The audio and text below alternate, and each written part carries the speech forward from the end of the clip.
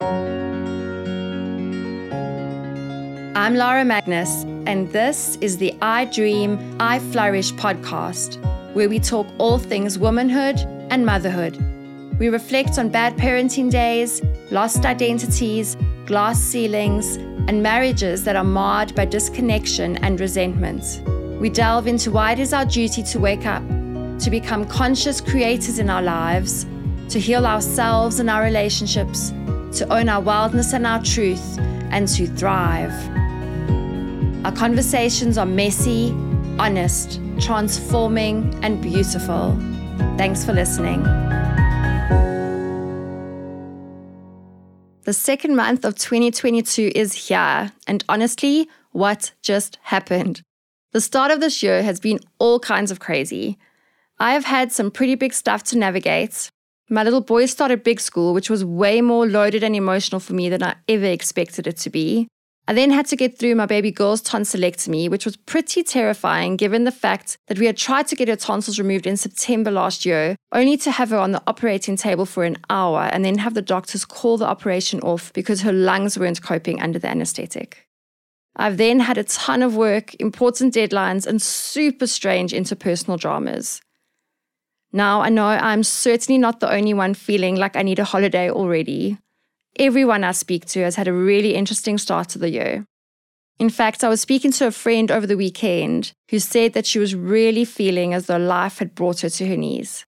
And although I had another topic lined up for this episode, I thought back to a piece that I had written about this exact thing a while ago.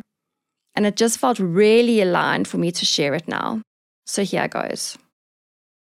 I've been an avid participator and follower of the self-development industry since I can remember. As an 18-year-old, I had huge pieces of cardboard stuck up on my bathroom wall. On them, I detailed my goals, sub-goals, timeframes and deadlines, and the affirmations associated with each goal. Each day, I would stand in the shower, carefully going through each board and repeating each affirmation 5 times. I was disciplined, ambitious, and I had a plan. As I worked through my honours year at university, the morning chatter in the lecture hall was often around what the following year held for each of us. Would it be furthered studies, a job, gap year, an unknown? I knew my plan, and there was only one. I had decided that I was going to work for a prominent motivational speaker whose courses and workshops I had attended. He only employed 2 people, and so on paper, there was very little chance of me getting a job there. But I wasn't entertaining that. My plan was solid and non-negotiable. One afternoon, I went to collect a CD that my mother had ordered from his offices. And when I arrived, I got chatting to his then office manager. I told her confidently that I was coming to work with her. She laughed, I laughed.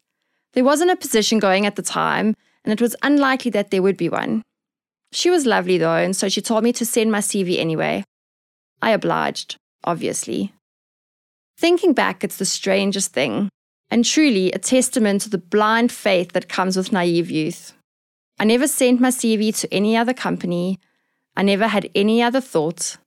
I decided that that was the job I was getting, and I did.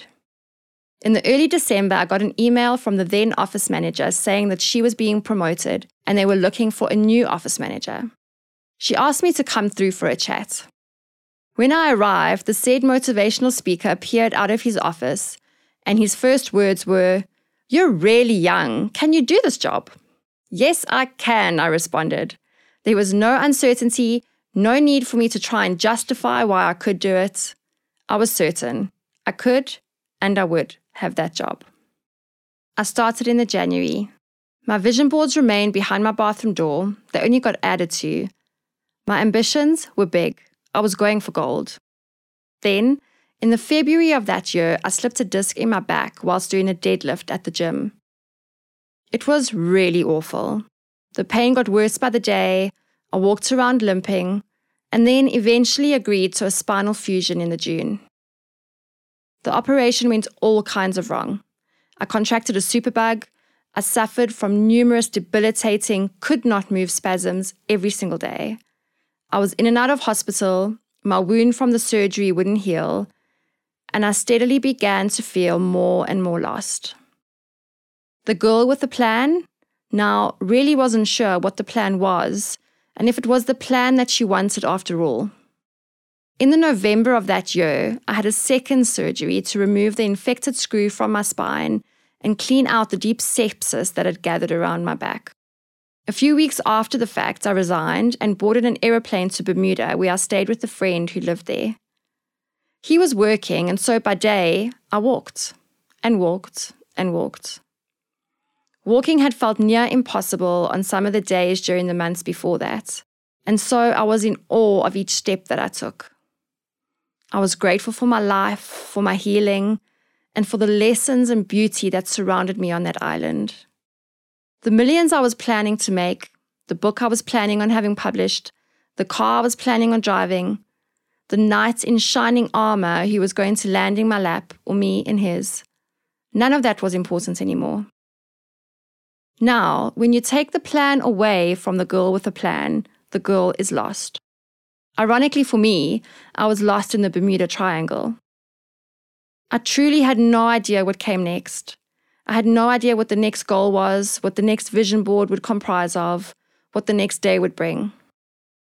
I woke up each day, looked at the sky and the sea, put on my trainers, and walked. I explored every little town on that island, taking it all in. Then, by night, I danced and danced and danced.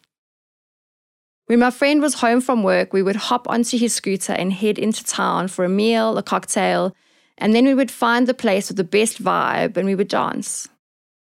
I've always had music in my bones and dancing feet, and so to be on a dance floor and to be able to move my body to the music without going into a spasm that would last however long it would take for the anti-inflammatory to work was everything. I was lost in the Bermuda Triangle, but goodness me, was I also found. Because when the girl with the plan is stripped of her plan, she uncovers the very essence of who she is. That is the thing about the moments in our lives when we are brought to our knees, when we are hurting, lost, and tired. If we choose, it's there, on our knees, that we reconnect with the very essence of our soul. When we are out of the rat race, out of the pressures of the to-bes and to-dos and to-haves, we truly have the opportunity to sink into who we really are. Again, if we choose. The opportunity to reconnect with who we were before we were boy, girl, prefect, an academic, a sportsman, rich, poor, fat, thin, a girlfriend, a mother, a wife, a friend, a doctor, a lawyer. Before we were defined by our roles, our responsibilities, demographics, successes or failures. Before we were told who we should be and what we should want. When we are brought to our knees, we have the incredible gift of realigning with our soul and being guided from that place again. My journey through the winter of postpartum depression and all that it entailed brought me to my knees once again. And I fought it and toiled with it and put whatever energy I could muster into finding the solution in the form of a doctor, a pill, a miracle. Then eventually the energy ran out. I had nothing more to give. I had run out of ideas of things to try, lost hope in a doctor that could figure this all out. I was well and truly on my knees again. My healing truly began when I accepted that I was on my knees and that it was there that I needed to pray, to quieten my mind, feel my heartbeat, and simply listen. Then, when I heard my soul speak, to take action that was aligned with what my soul was guiding me to do. You see, most of us live our lives with a constant lingering for more, a constant feeling that something is missing. We chase the next promotion, the next pay rise, the next luxury vehicle, and the next best house. And then when we have those things, we chase again and again and again. We spend our lives trying to fill the void and find the missing piece. There are few people who are lucky enough to realize where the missing piece is before life brings them to their knees. And then there are a few of us who are lucky enough to connect with the missing piece when we are brought to our knees. And then there are the millions of other people that still just chase, trying to fill the gap that they believe the next luxury vehicle will fill. I have really come to believe that the thing that is missing is a knowing and a connection with who we really are. We tend to live on the surface of life, and we don't let ourselves sink into it. When we have a headache, we take a painkiller. We don't work on releasing the tension that caused the headache in the first place. When we put on weight, we go on a diet. We don't work at healing the feelings we were eating or the emptiness that we were trying to fill. When we are anxious, we have a drink or we take a pill. We don't resolve the unrelenting stress that is causing the anxiety. When we don't feel good enough, we buy another outfit. We don't heal the programming that caused the negative self-belief in the first place. We fix the surface. We make our lives look good from the outside, and the more we do that, the more lost we feel. The more we feel that something is missing, the more we feel that there must be more. And the truth is, there is more. There is an incredible fullness that comes with following your heart. There is unfathomable magic in living your truth. There is joy beyond in living from a place of purpose. It is in connecting with who you really are, the you that you can't describe with words. That you can live from a place of depth, passion, purpose, bravery, confidence, and authenticity. This connection has been the greatest treasure, and I found it on the floor when life brought me to my knees. I no longer have smart goals that are filled with pressure or something to prove. Instead, I have intentions that gently guide me to the circumstances, experiences, people, and places that feel aligned. I now manage my time with discipline, but again, not from a place of pressure, but rather from a place of respect for myself, for what I need, and for the space that I want to exist in.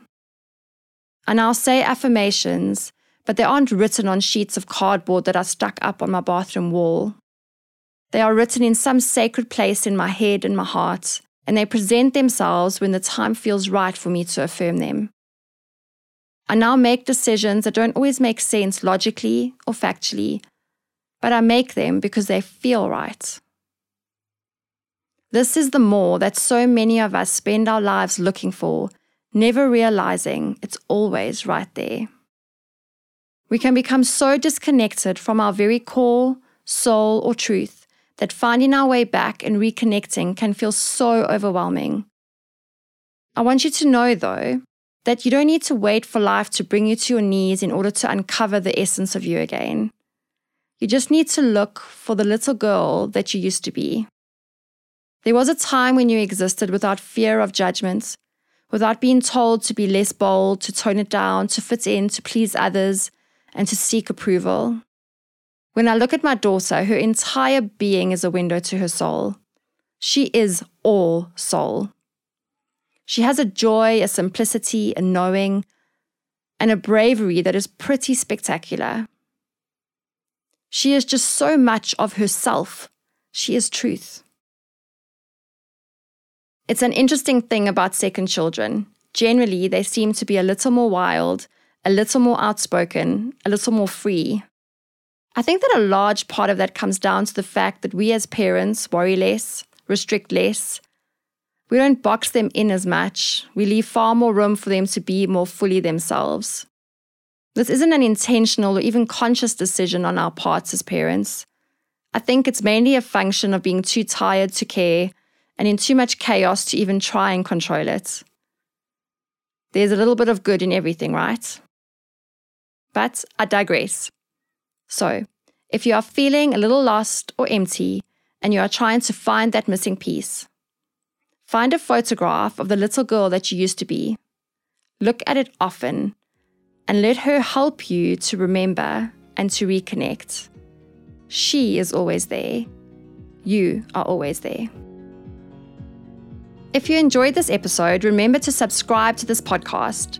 You can also head over to www.laramagnus.co for free ebook downloads, more information on the I Dream, I Flourish program and planner, and other ways to work with me. I really am so excited to see and feel this community of rising women emerging. I will share again soon. Until then, dream, inspire, thrive.